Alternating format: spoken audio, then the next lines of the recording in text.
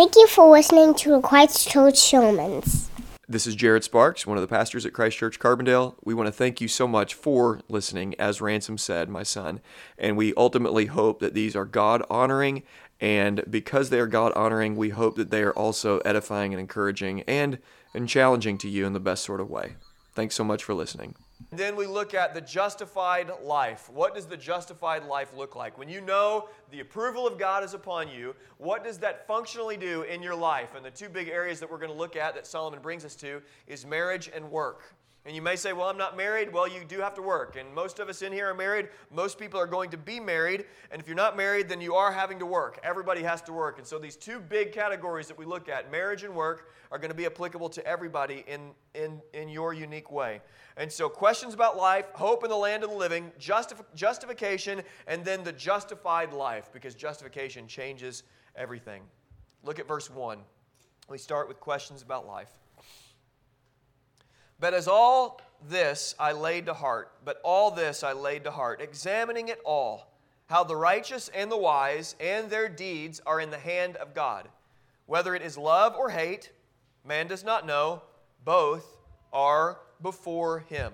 Now, verse 2 is going to bring some explanation into verse 1 and to clarify a little bit what's going on in verse 1. But let's make a few observations before we quickly move on.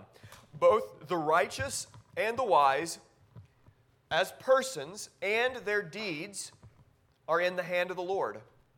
There is no creature on this earth, nor any image bearer on this earth, that is outside of the hand of the Lord. We've all sung the song when we were young, He's got the whole world in His hands. He's got the whole world in His hands. He's got the whole world. That is a deep theological truth. There are secondary causes, there are crazy things that happen, but everything that exists and every person that exists, whether good or evil, they are in the hand of the Lord. Now, in a different way, they're in the hand of the Lord. The Christian is in the grip of Jesus and in the grip of our Heavenly Father. The non-Christian cannot lay claim to those promises, but the non-Christian needs to know that their deeds and their lives are also in the hand of God. Nobody escapes the hand of God. And the king, King Solomon, the preacher, he knew this. Everyone will be held in account. Everyone's deeds are before the Lord. He knows every action. There is nothing that escapes him. There's nothing that catches him by surprise. There's nothing that he doesn't see that happens in every nook and cranny of this earth. He sees it all. And every single sin, every single evil, vile, wicked action that's ever happened that's been missed by the authorities, that the justice system has missed, they haven't seen, that somebody got away with, God saw it, and they won't get away with it.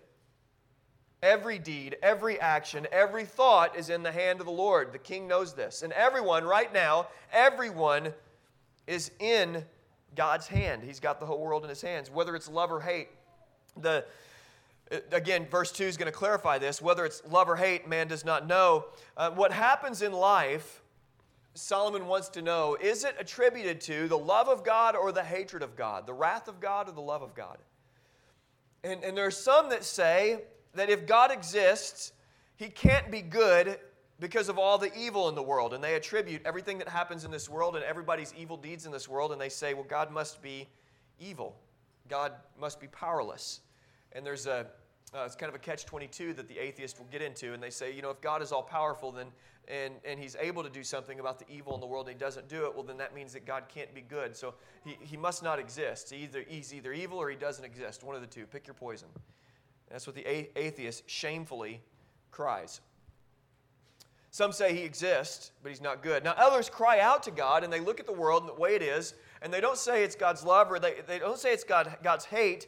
They just run to God, and they cry out because of the suffering of the world. Now, both the good person and the bad person are before God. Now, verse 2 is going to explain a little bit more what he means. Look at verse 2. It is all the same. It is the same for all. Since the same event happens to the righteous and to the wicked, to the good and to the evil, to the clean and to the unclean, to him who sacrifices and to him who does not sacrifice. As the good one is, so is the sinner, and he who swears is as he who shuns an oath. So the saga continues. Solomon's questions continue on chapter by chapter. The same event happens to everyone in life. And Solomon, in this section of Ecclesiastes, has his foot in two different worlds. It's like he's remembering back to the time that he had questions, but he also is holding on to his theistic worldview, his understanding that God that is above the sun does exist. And so he's kind of swimming in two worlds, and he's asking these questions, and it's almost like he's going back and forth in his mind, asking these questions, but believing in God, and yet empathizing or sympathizing with the atheist who's rebelling against God. The saga continues. Everyone dies. And as Solomon's making his observation, he's looking at the good person and the bad person and then connecting the dots to say both of them die. They both end up dead and in the grave. The one who's done good, the one who's done evil, the clean and the unclean, the one who sacrifices, you could say the religious person, and the one who does not sacrifice, or the non-religious person, the good person, the sinner. The one who swears, the one who doesn't swear, the same thing in the end is going to happen to them all. And so what is that thing? Well, that thing is death. Everybody ends up dying. This is something that Solomon really wants us to know. He wants us to be face to face with death. He wants us to think about the reality of what's coming for us in the future. The future is uncertain except for death. We know that death is coming for us all. Death is evil. It's bad. It's a part of the curse. Now, there is a psalm in Psalm 139, precious to the Lord is the death of his saints, or 119, or it's in the Psalms. Precious to the Lord is the death of his saints. Now, for the Christian, death is a little bit different than it is for the non-Christian. But it is inevitable that death comes to us all. Look at verse 3. This is an evil that I've seen under the sun, that the same event happens to all. The same event happens to all. Also, the hearts of the children of man are full of evil, and madness is in their hearts where they live. And after that, they go to the dead. There is an inevitability about death. And there are people now that over the last 10 or 15 years have been using this nitrogen stuff, this really cold, probably not nitrogen, but this really cold stuff that freezes a body. And they've been this cryogenics or something like that freezes a body. And the idea is that one day, if this live person can be unfrozen, that they can unlock the key to eternal life. And in the general public, there has been this drive, this desire to live longer than the human being can actually live, to escape death, to somehow escape the inevitable. And Solomon's making this observation that still holds true with all our technological advances. Death still comes to everyone, still comes to all. And it can't be escaped. So Solomon's going to bring these themes again and again. He wants us to see life as it is. He doesn't want us to hide. He doesn't want us to bury our head in the sand. He wants us to see things as they are, reality as it is. And then, as a side note, it's almost like he's putting in here, and oh, by the way, everybody dies, and by the way, even though there are some that appear to be good, everyone's evil. And he has this grim look, and we can say that this is his curmudgeon side coming out, or his cantankerous side coming out, but this is the reality of the universe. He said the children of man are full of evil, and madness is in their heart while they live, and after that they go to the dead. Solomon is going to tell us the reason why Netflix is trying to normalize pedophilia, or why Cardi B has the #1 song in America called WAP, and she gets to interview Joe Biden. It's because the human heart is full of evil, and madness is in their hearts while they live. Solomon's making an observation that's still very relevant for today. There's a twisted nature to human beings that people try to suppress and clean up, and one of the evidences of the sinfulness of humanity is how vehemently humanity tries to deny it and convince everybody that humans are generally altruistic, they're good, they're going to do the right thing, they're going to give the shirt off their back. And then Netflix does this, and somehow new media critics, if you don't know what I'm talking about, there's this movie Cuties, and it's terrible, and don't see it, but you can look up what people are saying about it, and it's just evil and it's vile. But let's get personal for a minute, and let's move out of media and TV and the things that are just blatant and evil, and let's just go to our own heart. As people that are men and women who've been transformed by the power of the gospel and who have the Holy Spirit indwelling in them. And everybody here that's a believer, if you're a believer, you have the Holy Spirit of God dwelling in you. And you're being transformed from one degree to glory to the next. You're being transformed. You're becoming more and more Christ-like. And yet, even among people who have the Spirit of God, even as a Spirit-filled Christian, do you know what you are capable of? Solomon says, the hearts of the children of man are full of evil, and madness is in their hearts while they live, and after that they go to the dead. Now, we are people who have been given a new heart. We have been born again. We've been regenerated. Our heart is now filled with the presence of the living God, and now the Spirit of God is working in us. And yet, even though that is absolutely true,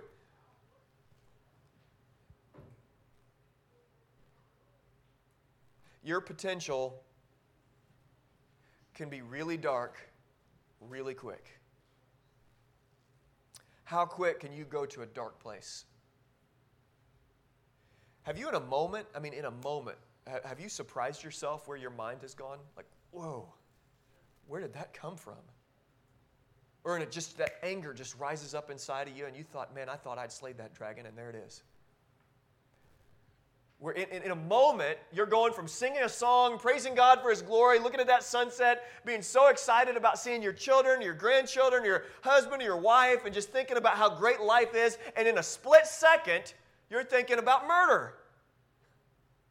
You're thinking about driving that terrible driver off the road. You're thinking about something you didn't think you would think about. I mean, do you know what your potential is?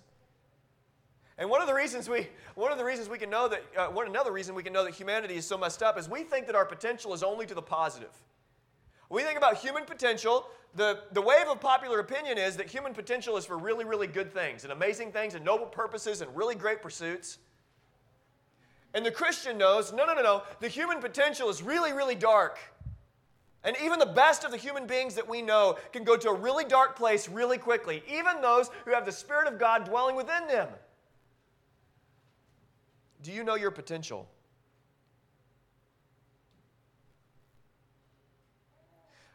Your potential is pretty dark. How quick David, the man after God's own heart, David, the man after God's own heart, a man that we still look to, a man in whom the Spirit of God worked, God's man, His king, God who looks at the heart and not at external appearances, says, it's David, he's the one.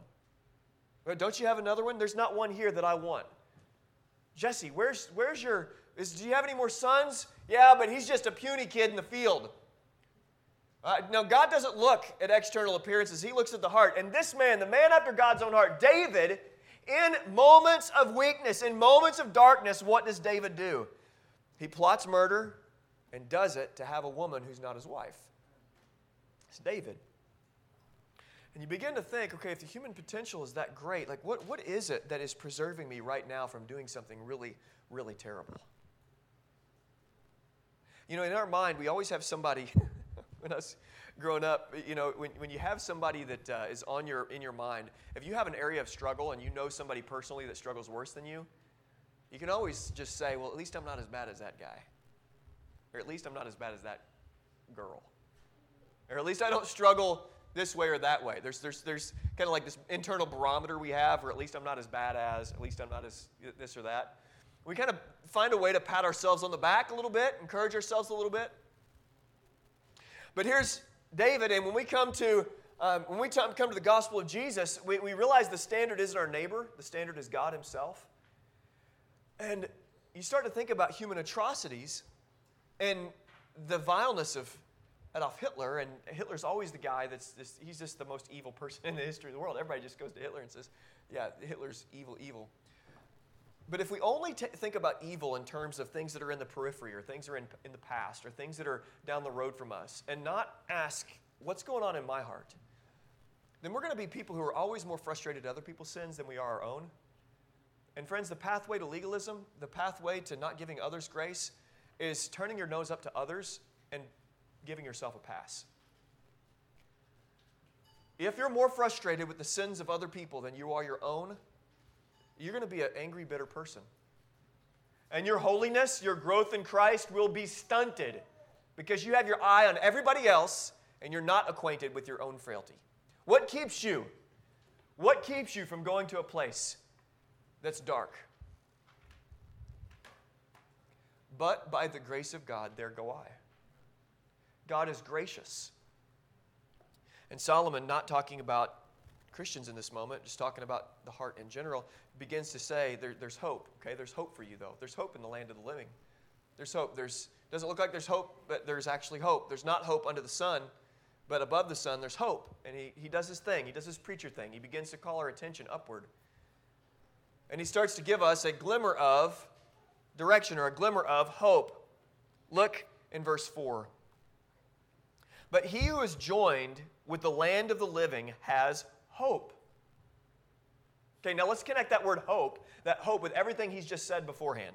We don't know if everything that happens is from God's love or if it's from God's hate. We know that everybody ends up at death. It's just dreary. And then, by the way, we also know that the human heart is very evil, and it's madness. They're madness in their heart. And then he said, but there's hope. How is there hope? There's hope in the land of the living. For a living dog is better than a dead lion. A living dog is better than a dead lion. What in the world does he mean? If you're alive, even though mankind is evil, there is hope. This is the hope of the good news of the gospel of Jesus Christ. That nobody, if you're living, we can't say anybody is too far. You're not too far. Neither is your dad, neither is your mom, neither is your cousin, neither is your sister, neither is your brother, neither is your son, neither is your daughter. Nobody is too far. There is hope for those who are living, even if they're a low-down, dirty dog. Now, in the ancient world, a dog was not somebody that you buried in your backyard. A dog was something you ate. Right? If you don't know that. Dog is food. You look at your pet, Rover, and you're like, oh my gosh, that sounds terrible.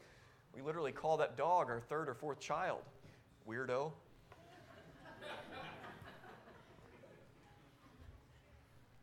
Dogs, we love dogs. Well, in the ancient world, a dog was like a low animal in the food chain. A dog was not something that everybody loved and named and just cared for in the way we do today. They weren't making clothes for dogs. The lion, on the other hand, has always been, like the horse, a dignified animal, an animal of honor. You look at the lion, and you can't help but stand in awe. You see its mane, you see it walk. That's why I love C.S. Lewis for the imagery of the Christ figure in the Chronicles of Narnia as Aslan, the lion. Lion was an honorable creature, a dog was dishonorable. And in the land of the living, there is hope for both. Those that look at the honorable lion and say, that's a man of honor, that's a woman of honor, there's hope for that person. The man or woman that you look at and there's a dishonorable man or woman, the dog character in Solomon's words, there's hope for that person. There's hope in the land of the living. But after death, there is no hope. We put the nail and the hammer and we go to purgatory and we just nail that thing and say there is no purgatory and there is no life after death. There is no hope of life after death other than in Christ.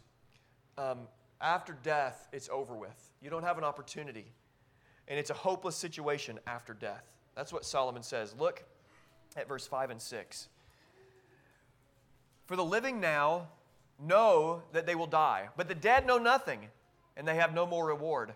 For the memory of them is forgotten. Their love and their hate and their envy have already perished, and forever they have no more share in all that is done under the sun. After death, there's no more hope.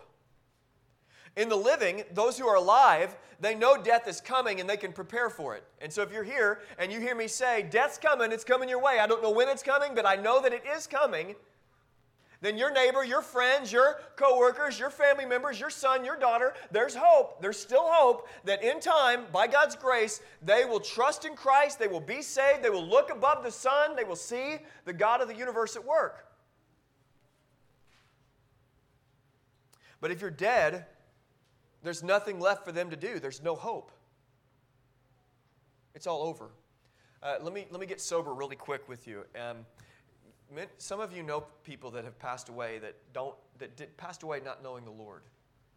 And sometimes we don't like thinking about that. We don't want to hover there. We don't want to think about it because it's just difficult. Thinking about God's wrath, thinking about hell, thinking about people not coming and trusting in Christ. And for those that you know that have moved on, that didn't know the Lord, there's no hope of heaven for them.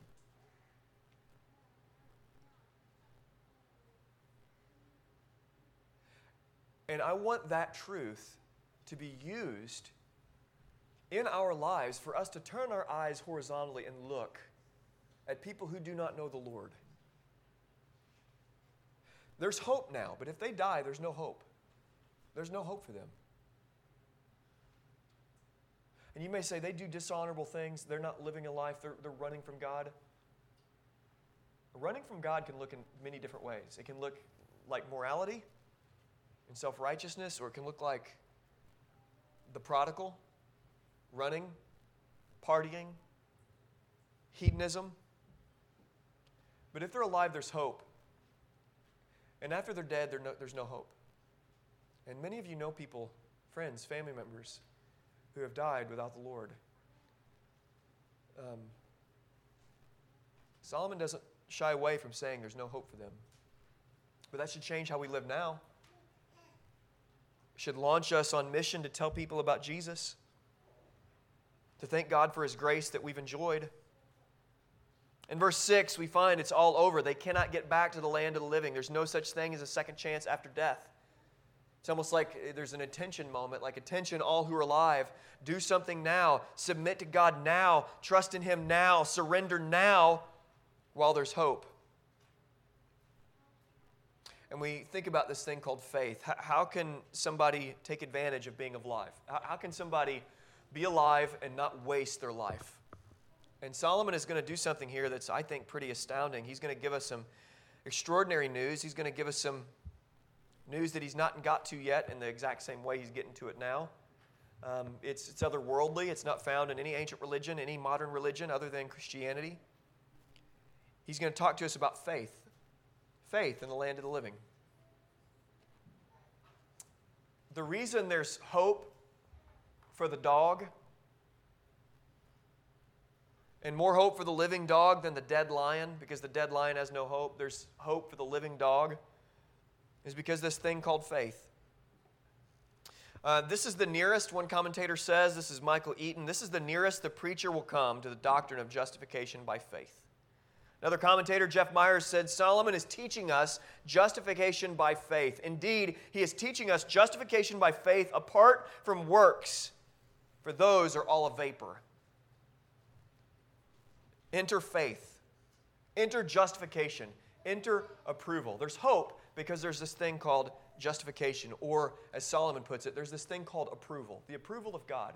How can evil, vile men get the approval of God? Look at verse 7. Go eat your bread with joy and drink your wine with a merry heart, for God has already approved what you do. Talk about a verse that seems like it's out of left field. What are you talking about? God has already approved of what you do. You've just been talking about the evil heart of humanity, of mankind. You've been talking about the madness of people and the confusion of life. But now you're saying this joy business again, eat your bread with joy, drink your wine with a merry heart, and God has already approved of what you're doing? And when I think about this word approval, God, future approval, God has already approved of what you do. Already. There's this prior thing that leads to a future reality, approval. If God already approves of what I do, then somehow or another, if that's true, God approves of me and what I do, then there can be joy in the simple things like eating and drinking. Approval from God that's in the future tense. Now, some of you, if you follow me on Facebook, you noticed that I said something that a few days ago. I said that Christianity is the only religion in the world that puts justification on the front end. And because of that, you can know right now that you're right with God. Every other global religion, and even sects within Christianity, the Catholic Church doesn't promise assurance in this lifetime. The Scriptures do. And you can know right now that you're right with God. Future approval, that the God of the universe has approved of me through the grace of God and through the mercy of Jesus Christ, through the blood that was spilled for me. And I can know that I know that God is pleased with me, that I have approval, that I don't have to wait till I die to find out if I've done enough. Every other religion in the world says maybe. Christianity says you can know right now the approval of God.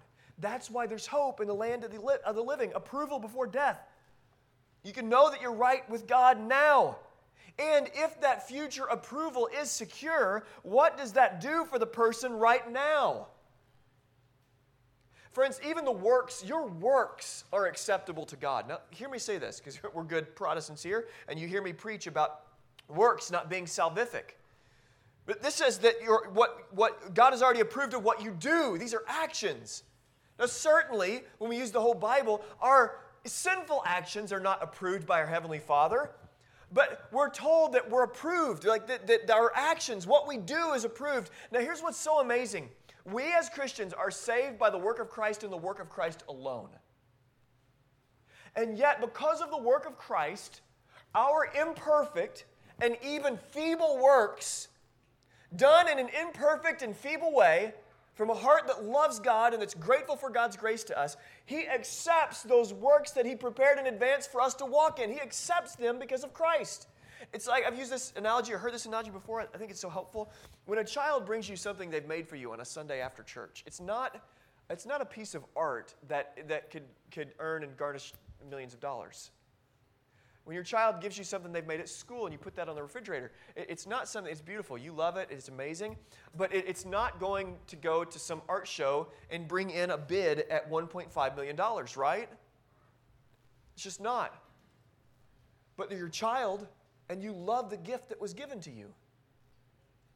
And friends, when we go out living our lives, God has approved of our works. He has made our works acceptable to Him, imperfect and sinful as they at times may be. Have I ever loved God with all my heart, soul, mind, or strength? No. But by God's grace, when I spend time with Him in the morning, even though my time spent with Him is imperfect, He approves of my works because of what Christ has done for me. Future approval. You can know right now that you're made right with God. Now, I want to connect some of these words because gratitude is the secret sauce of life, if you don't know. And not just in a worldly, non-Christian sense. Gratitude is the secret sauce of life. It's a life to live. If you want to live the life to the glory of God, it seems kind of like an ethereal idea. How do you live life to the glory of God? Be thankful for His grace, and you will. You'll obey and honor Him. Live a thankful and a gratuitous life, and you're bringing glory to God. Future approval gives you this gratitude. It does something for the individual who's received it. When you know that the future approval of God is upon you, it lifts the burden that you're carrying off of your back, and it brings joy and gratitude even in the mundane. Think about the words that are used, and think about these words as it relates to biblical concepts. And we're going to see how supernatural and radical this text is. When Jesus says in John chapter 5 that the Scriptures are about Him and that people are refusing to come to Him that they may have life, He says, all the Scriptures, they speak of me, yet you refuse to come to me. The Scriptures are about Him. In Luke 24, Jesus takes the disciples that were on the road to Emmaus with Him, and He walks with them, and He unpacks for them. He tells them about all the Scriptures and how all the Scriptures are about Him. And He points it out. See, that's about me, that's about me, that's about me. And I can imagine on that dusty road, Him turning and saying, hey, you remember in Ecclesiastes? It's kind of a confusing book. Hey, this is about me. I'm the one from above the sun. I'm the wisdom from above that came down from heaven to save those who are under the sun. Think about these words, bread and wine. Eat your bread and drink your wine with a merry heart. Bread and wine. What do we do when we come to the Lord's table every week? Bread and wine. What about Verse 9, these words, garments be white and lacking no oil on your head. Let your garments be always white. Let not oil be lacking on your head. These are present metaphors to the people who are reading this book, but they're also eternal metaphors telling us about the things of God, about the cross of Christ, about the work of Christ, about justification by faith. Garments of white in Revelation stand for righteousness. We've been clothed in the very righteousness of Christ. Oil is used for healing. We, by God's grace, through the power of Jesus, eternally will receive a resurrected body. We will be healed from all of our physical ailments eternally. An oil of gladness. We get we get joy in Christ. These terms, these words communicate to us truth about justification by faith. Approval on the front end is wisdom from above. Now, these words came to Solomon through the inspiration of the Holy Spirit to point us into another world, because it wasn't found anywhere else in ancient literature. Nothing like verse 7 through 10 exists anywhere else in the ancient world. And they exist nowhere in the present world other than the Scriptures. Approval on the front end is wisdom from above. Now, the naysayers of God's grace, the naysayers of present approval and assurance of salvation say this: if you give people assurance that their future works are approved of, they're going to use that, and they're going to be like those grace abusers in the book of Job or in the book of Jude, and they're going to use that approval, they're going to use that assurance for all sorts of sensuality and sexuality and sin, and they're going to just abuse God's grace. And certainly those who don't understand God's grace, certainly those people who want to use and just say, hey, I'm saved, I got the ticket, will do that. They're in the Scriptures, but they have no idea about the grace of God. Those who are born again, who have the Spirit of God, you can't help but be grateful. If you've never been grateful for your salvation, friend, you've probably never experienced it.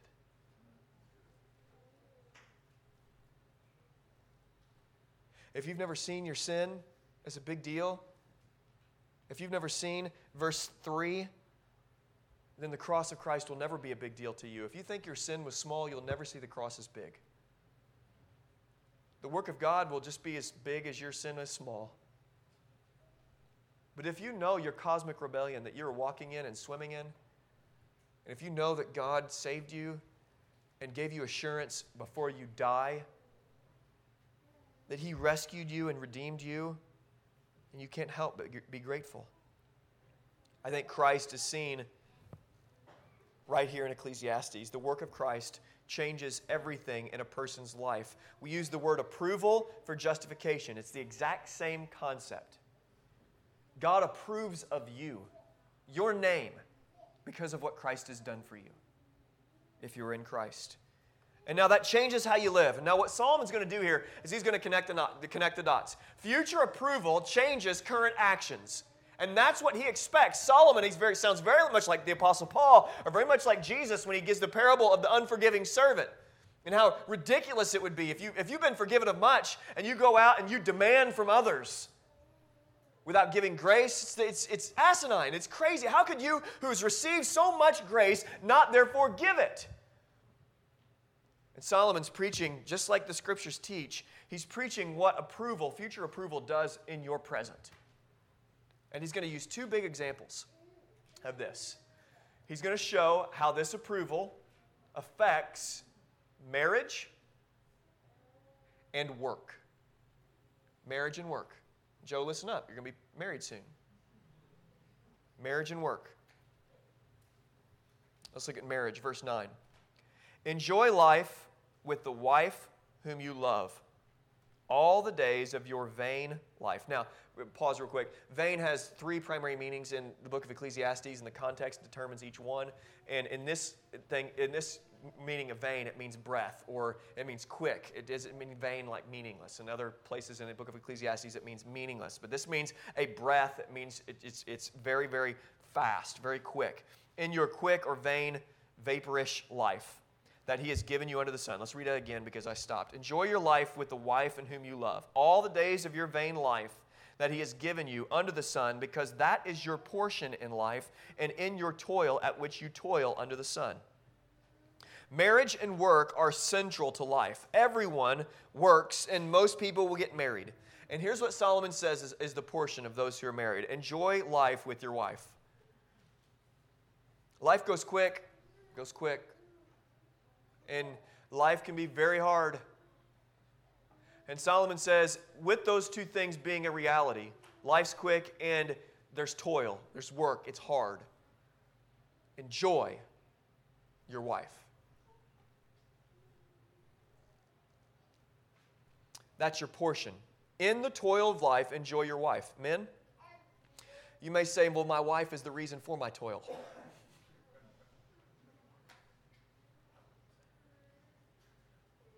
Wives, you could say, if this was directed to you, the husband is the reason for my toil. Solomon says, men, enjoy your wife. Don't complain about your wife. Love her and enjoy her. That's our portion. When you understand the gospel of Jesus, you begin to understand marriage, and the hard part is always implementing this. God is so much more gracious than we are. But marriage is this picture of the gospel, the two becoming one flesh. And then we walk in our life as a husband or in your life as a wife unconditionally. I'm loving my wife regardless if she's nice, mean, and fortunately I've married a great, nice wife. Thank you, baby. But her actions do not determine God's command to me to love her. It's unconditional. I don't get to say, yeah, but she's being mean to me, or she's not being nice to me, or she's not doing what I want her to do. It doesn't matter. It's a moot point. It doesn't matter. Love her. And wives are given this command in Ephesians 5 to respect their husbands. Well, he's being mean. He's not respected. So, respect your husband. It goes both ways. It's unconditional. The gospel of Jesus begins to unlock this picture of marriage where we are to do what God has called us to do unconditionally. And then we are to give each other grace, love, and respect. And men, our wife is our portion in this life. She is a gift. And Solomon brings us to these two big ideas, marriage and work, to say, this is what you need to enjoy. Turn your attention to what God has given you. She's a gift. Never view her as a curse. Ever. Or somehow in your way to your happiness. The man gets to lay his life down. His leadership includes death to self. I wish it was as easy to live out as it is to preach. Selfishness dies over decades.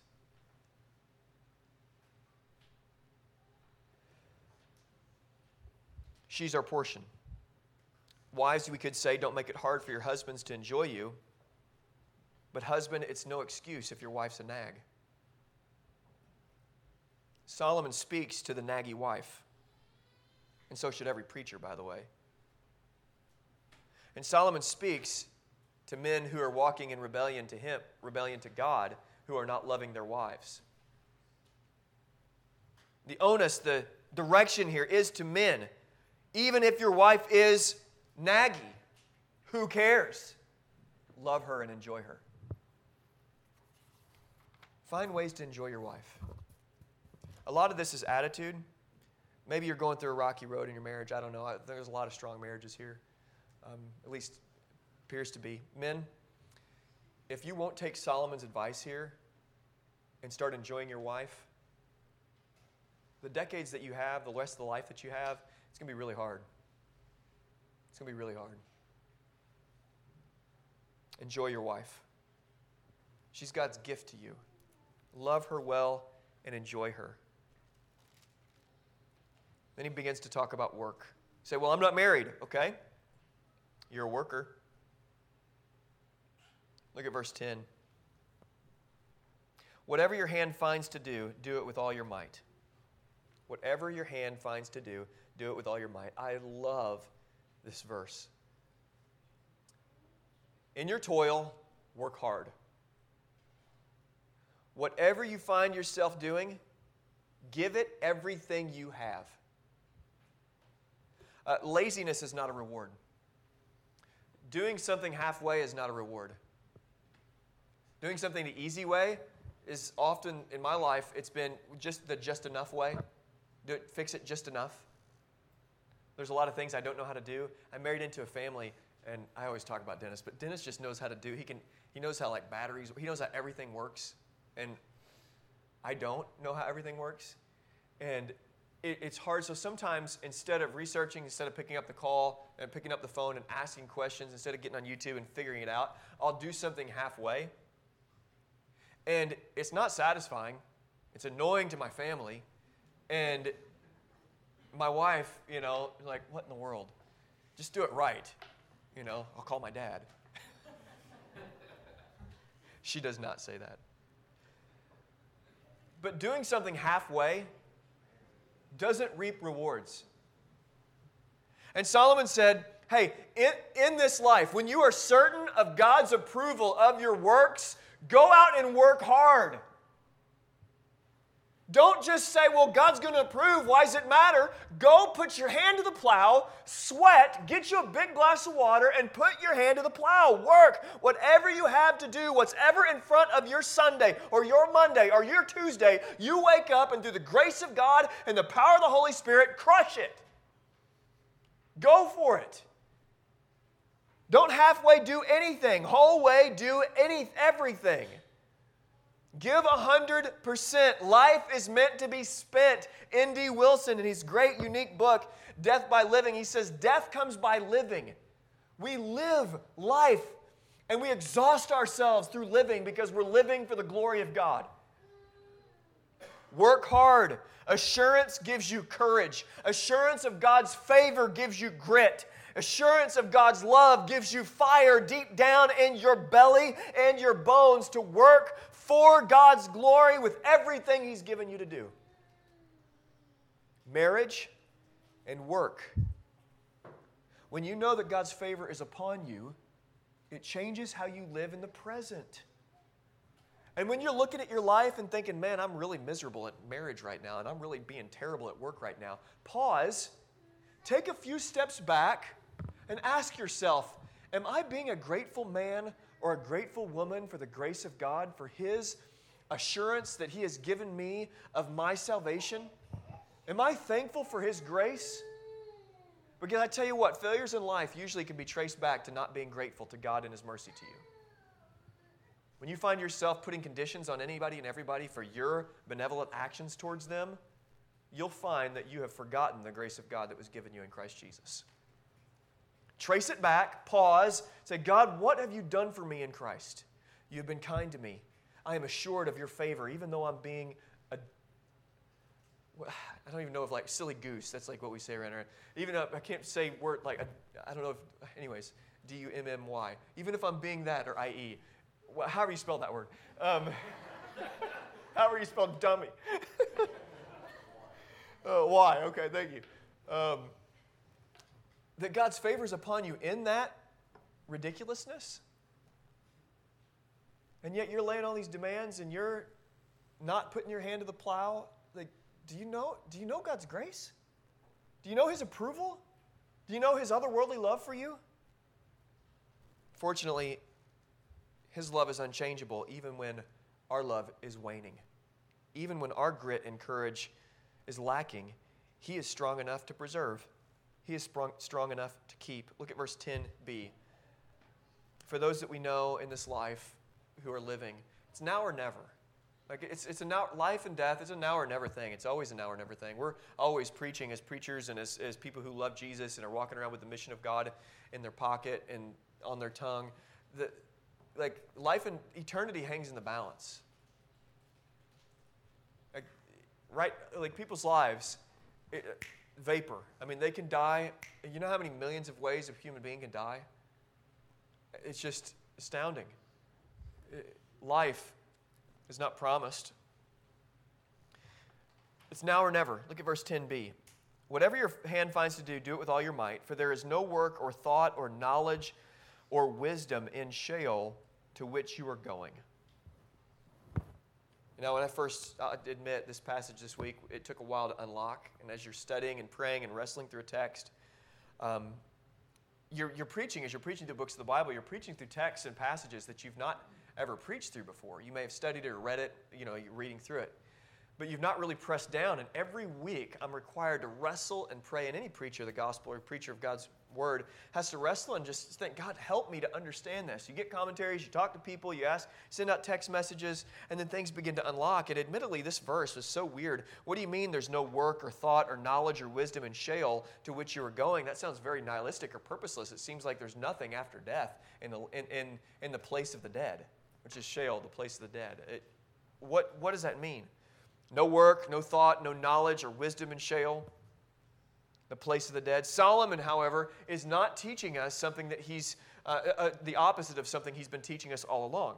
Solomon is not teaching us that there is nothing on the other side. So it's just like a whole bunch of nothingness. We die and nothing was ultimately purposeful at all. We just cease to exist. He's not teaching that. He's taught against that over and over again in this very book. But what he is saying is that the place of the dead, this kind of work that we're experiencing right now, this on this earth, okay, this until Christ returns, we get to live this life with unresurrected bodies only until Christ returns or calls us home, and we won't get our resurrected bodies until he returns. But the way we're living life right now can only be lived once. And this kind of work, thought, knowledge, or wisdom will not be after we die. We get one life to live on this earth. It's now or never. Because this won't be able to happen when we're in the grave. But as long as you're living, as long as your family is living, there is hope that they can get right with God. As long as you are living, there is hope that you can actually start living. As long as you know the approval of God, there is hope that you can start living more obediently to Jesus today. So, well, how do I know? Love your wife and enjoy her today. That's how you walk out these doors today. This week at work, don't be a lazy bum with anything that you have in front of you. Do the work and do it the right way. The answer is not being a workaholic. The answer is not bloody calluses. But the answer is doing what God has done, doing what God gives you to do with all your might. That's how you can obey him today. Simple. By his grace through the power of the Holy Spirit. As long as you're in the land of the living, you can get right with God. You can know the favor of God is upon you. As long as you're right with God, you can start enjoying life. In the movie Braveheart, I don't really think this is a William Wallace quote, but we'll just say it was William Wallace. He said, "Every man dies, but not every man truly lives." Everyone dies, but not everyone truly lives. And friends, there is hope. There is life in Christ. There is joy when you know the approval of God that cannot be found anywhere else in this world. And friends, most everybody in here knows that truth. You know that. So let's start just little steps of obeying and living the life that God is calling us to live to a greater and greater degree.